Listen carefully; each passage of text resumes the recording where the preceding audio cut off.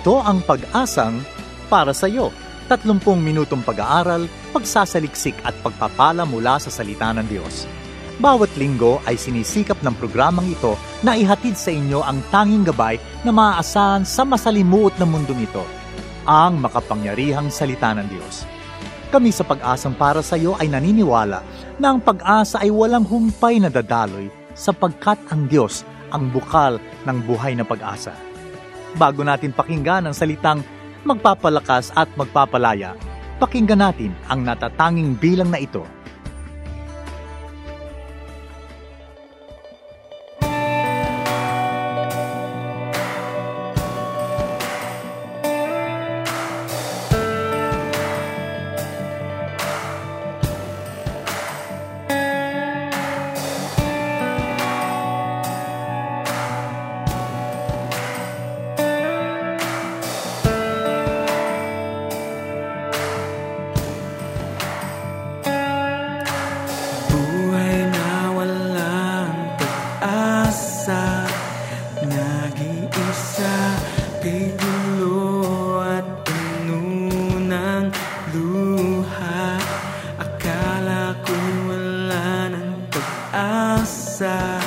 Ang katugunan ay di ko makita nung akala ko'y wala ang katugunan at ang natitirang pag-asa'y isusuko ng tuluyan. Iniabot mo ang iyong mga kamay, sa iyong liwanag ako ay nakay. Hantog ko sa'yo'y aking papuri, awit ko sa'yo ay panwalhati, pagkat ikaw ay karapat dapat. Jesus, ikaw ay karapat dapat.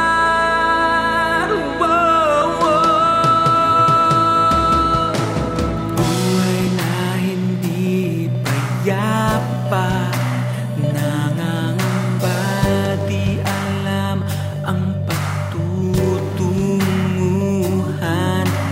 Akala ko'y wala ng pag-asa, ang katugunan ay di ko makita nung akala ko'y wala ng katugunan at ang natitirang pag-asa'y isusuko ng tuluyan. Iniabot mo ang iyong mga kamay at sa iyong liwanag ako ay inakay. Hantog ko sa'yo'y aking papuri, awit ko sa'yo ay panwalhati, pagkat ikaw ay karapat dapat. Jesus, ikaw ay karapat dapat.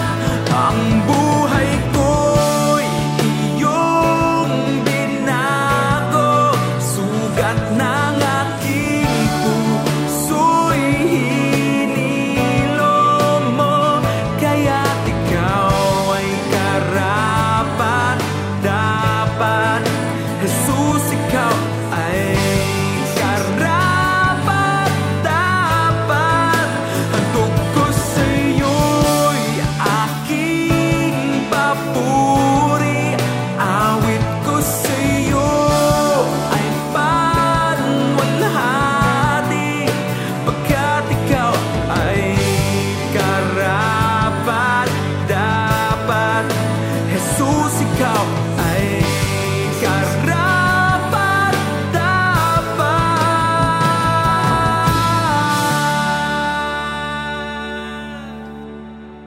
Akala ko'y wala ng pag-asa mula sa Papuri 21, kaya dakila ng pag-ibig mo inawit sa atin ni Yan Asuncion. Isang magandang araw ang sumainyo mga giliw namin tagapakinig ng ating programang Pag-asang para sa iyo. Ako si Rodel Lacson at ako muli ninyo makakasama sa loob ng 30 minutong pag-aaral at pagsasaliksik ng salita ng Diyos. Nako, ngayong panahon na ito, kita nyo naman last week, ulan ng ulan. Tapos biglang umaaraw, kaya marami sa atin ang nagkakasakit. No? Kaya mag-ingat kayong lahat, no? Sa mga tagapakinig natin dyan, mga kapatid natin, mga kaibigan na nauulanan at naaarawan.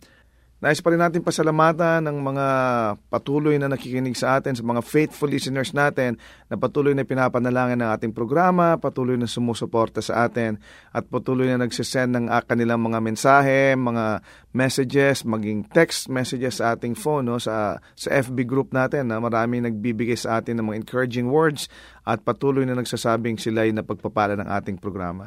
Maraming salamat sa inyo at huwag kayong magsawa na magpatuloy sa pagkikinig sa ating programa. Isa pang awitin muli ang ating mapapahinggan mula naman kay Jacob Israel Clemente mula sa album na Papuri 21 kay Dakila ng Pag-ibig Mo Kapag Wala Ka.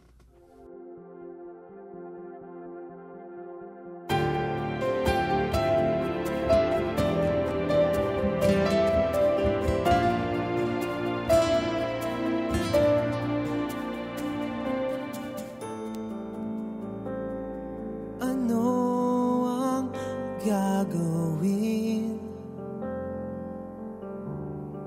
kapag wala ka sa akin, walang magawa dito sa dilim. Kailan kaya muling yayakapin? Hindi ko kaya na wala ka. Hindi ko kaya nang malayo ka. Paano ang gagawin kapag wala ka? Wala sa aking piling. Pwede kayang sa'yo ay maglambing. Sana gawa ako, sana'y patuwarin.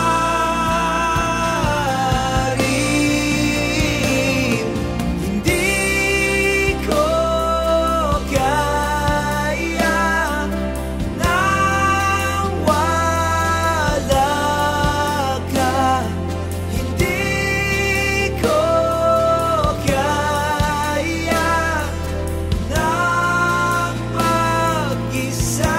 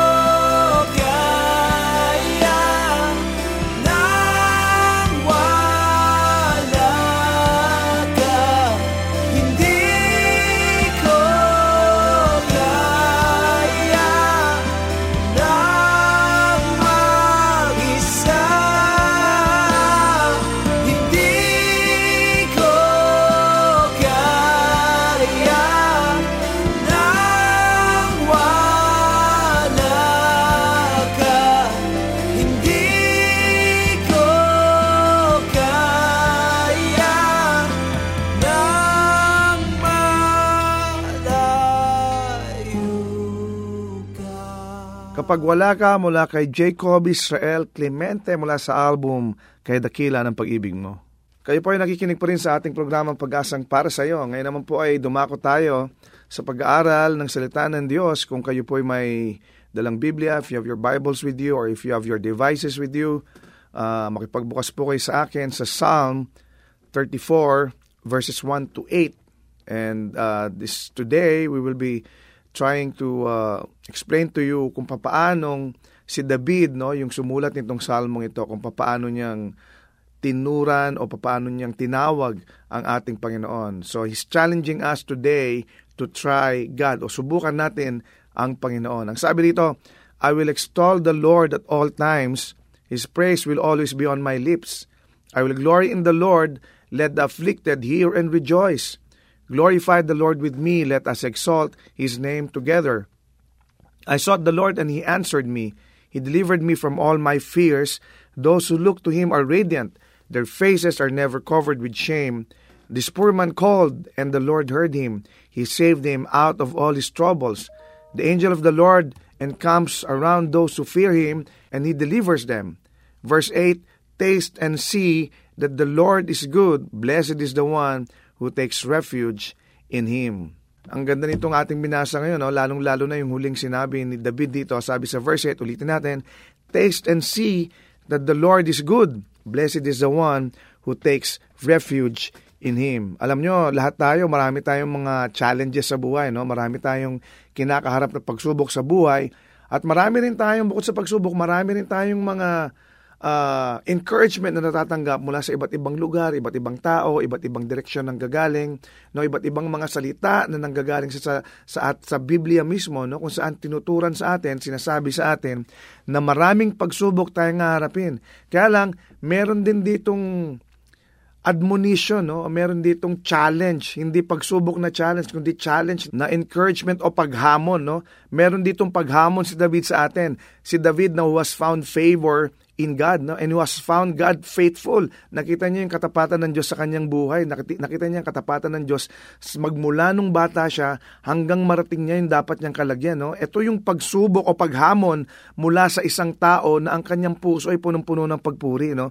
I-consider natin yung mga challenges o yung mga paghamon sa Biblia, hindi ba? Sa John 3:16 na lang sinabi rito, for God so loved the world that He gave His only begotten Son. Ang paghamon doon is that whoever believes in Him, kailangan tayong maniwala. Yun ang paghamon doon, no? Sa Romans 8:28 din, ganun din, di ba? Ang sinasabi doon, everything works together for the good of those who love Him and are called according to His purpose. Ang paghamon sa atin doon, lahat ng nagmamahal sa Panginoon at lahat ng tinatawag ng Diyos. Ang paghamon ni David sa atin dito, subukan daw natin ang Panginoon. Let's try God. Ang sabi niya dito, taste and see that the Lord is good. Subukan natin at i-experience natin ang kabutihan ng Panginoon. Sabi dito, taste and see. Tingnan natin ang Panginoon kung di natin matagpuan siyang mabuti. Di ba?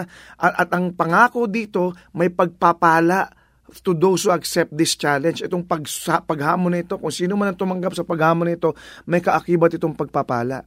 Bakit kaya inisyu ni David itong paghamon na ito sa atin? Ba't niya kaya sinabing, taste and see that the Lord is good? And then sinabi dito, blessed is the one who takes refuge in Him. Hinamon niya tayo rito. Bakit? Kasi unang-una, ang ating Panginoon, dineliver siya from His fears. Ang sabi sa verse 4, I sought the Lord and He answered me. He delivered me from all my fears. Ang sabi, dininig ako ng aking Panginoon, dininig ako ng aking Diyos, at ako'y iniligtas niya mula sa aking mga takot. Nung takot si David, nanalangin siya. Sabi niya, and then ang sagot sa kanya, I sought the Lord. And then an answered prayer was sent to David's way. Di ba? Ginawa si David nito na isang mapagpuri at mapagpalang tao dahil sinagot ng Panginoon ang kanyang mga dalangin. Ang daming mga rason at ang daming mga dahilan kung bakit pwedeng matakot si David. Unang-una, nung siya ay bata pa, mag-isa lang siyang nagpapastol, no? Doon sa kagubatan, doon sa field.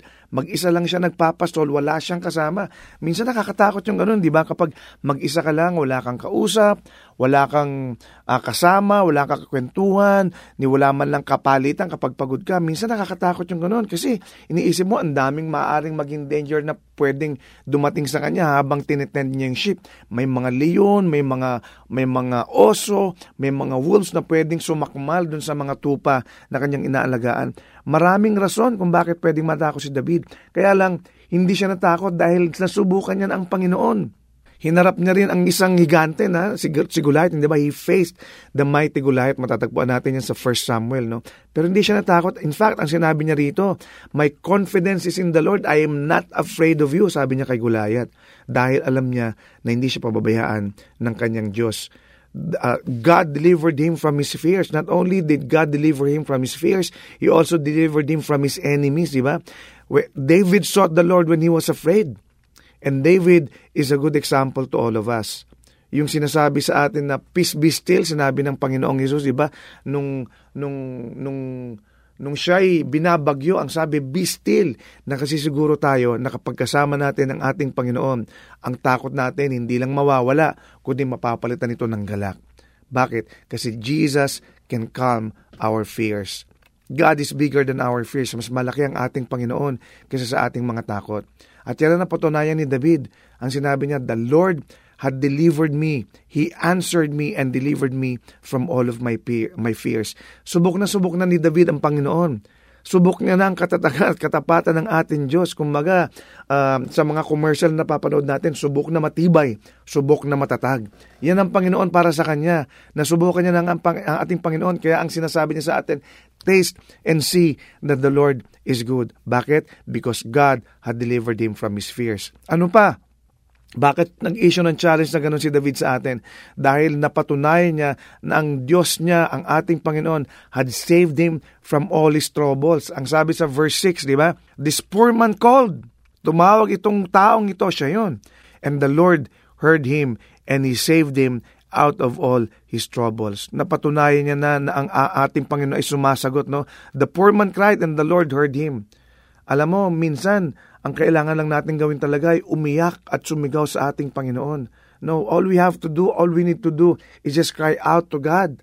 At makasisiguro tayo na lahat ng ating takot, lahat ng ating troubles ay maliligtas tayo. Bakit? Kasi nananampalataya tayo na ang ating Panginoon ang magliligtas sa atin dito. Kagaya ng pagliligtas niya kay David. Nasubukan na ni David ang ating Panginoon. Hindi ba? Minsan, ang ating mga extreme na sitwasyon sa buhay, minsan ginagawang oportunidad ng ating Panginoon para mapatunayan natin kung gaano siya kabuti. So that we can prove Him faithful, so that we can prove Him good. Yun ang ginagawa ng Panginoon sa atin. Lahat ng mga extremes sa buhay natin can be turned into opportunities so we can praise God and we can depend on His faithfulness and we depend upon His goodness. This is true at salvation. Nung tayo hindi natin kaya iligtas sa ating mga sarili, we cry out to Jesus. Jesus saved us, and then Jesus came to save us all from all our sins. He saved us from the death. He saved us from hell, and He saved us from all of our sins. All we need to do is cry out to God, and then we can be assured of complete deliverance. He did that to David. He saved him out of all his troubles, and He can do the same for you and for me.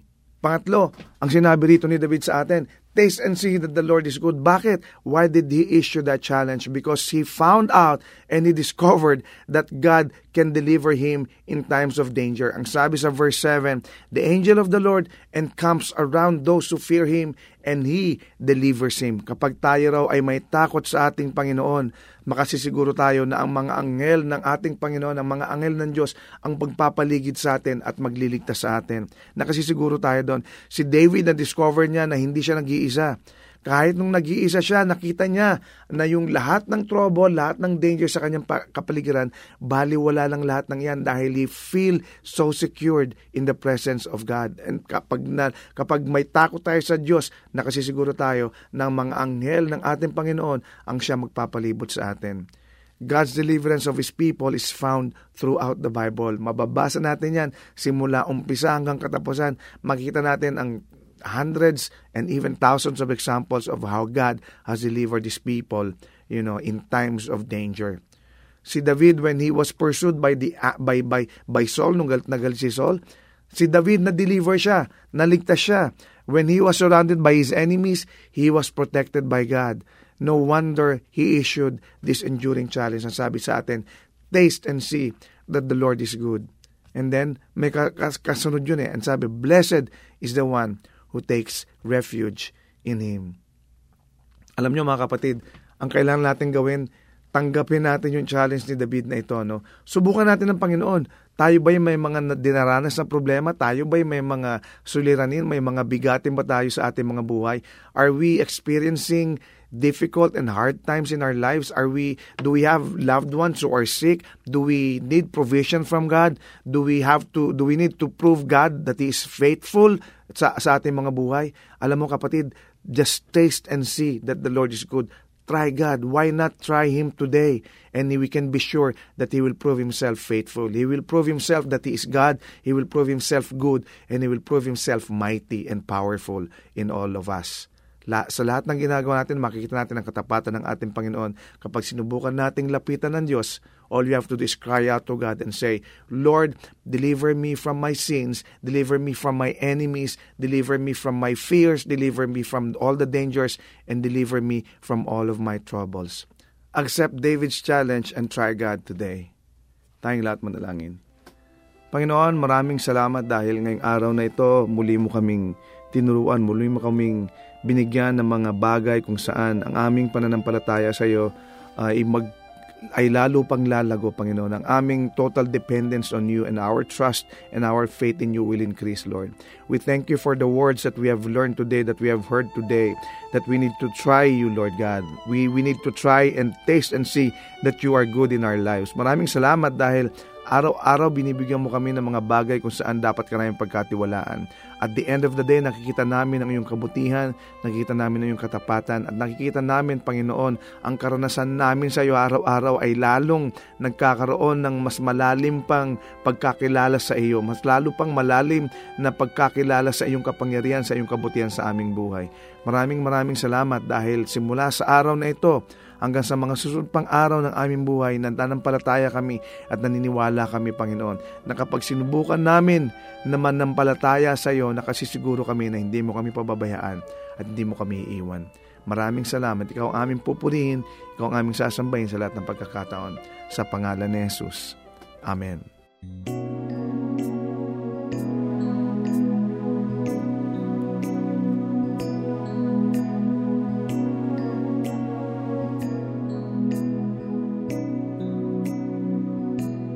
Nagmamahal ako sa iyo, aking Panginoon.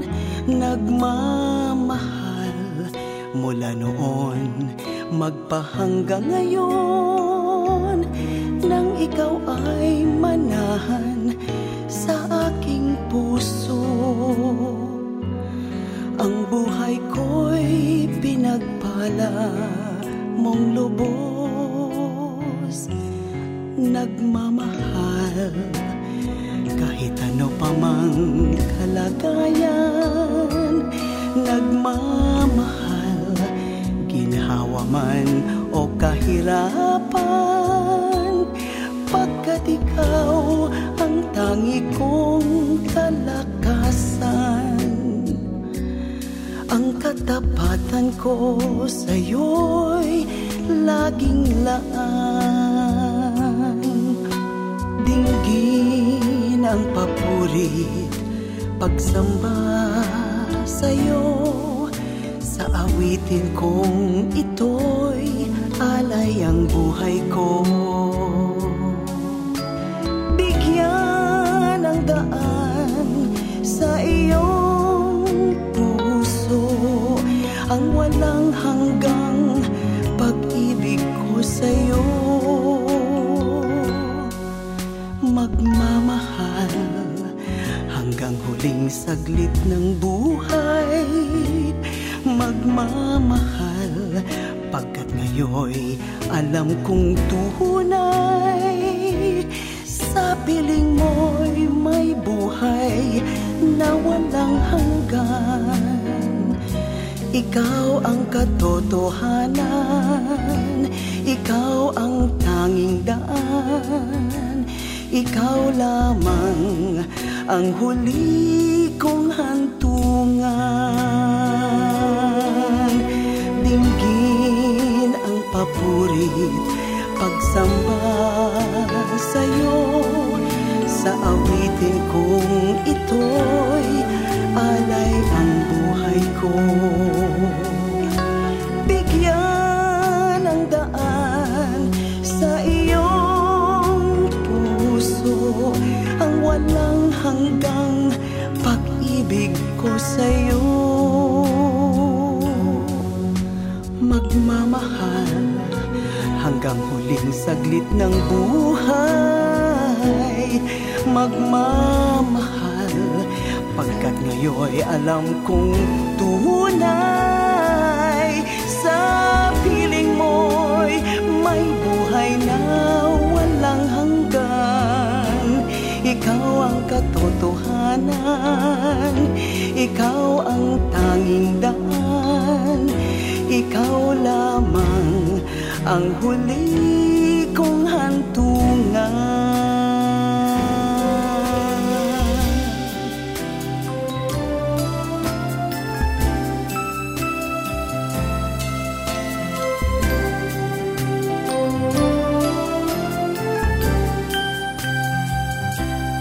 Sa piling mo'y may buhay na walang hanggan. Ikaw ang katotohanan, ikaw ang tanging daan, ikaw lamang ang huli kong hantungan.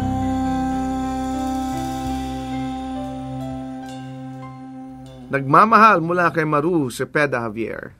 Maraming salamat sa iyong pakikinig sa ating programang Pag-asang Para sa iyo. Kung ikaw kaibigan, kapatid ay napagpala sa ating programa, we'd like to know you more. So we encourage you to like our Facebook page, Pag-asang Para sa iyo, or go to fb.com/ppsy radio. Kung ikaw naman na may questions or suggestion, or ikaw ay nangangailangan ng panalangin or counseling, message us sa ating Pag-asang Para sa iyo Facebook page or sa email address na ppsyradio@gmail.com. Muli, ang aming email ay ppsyradio@gmail.com.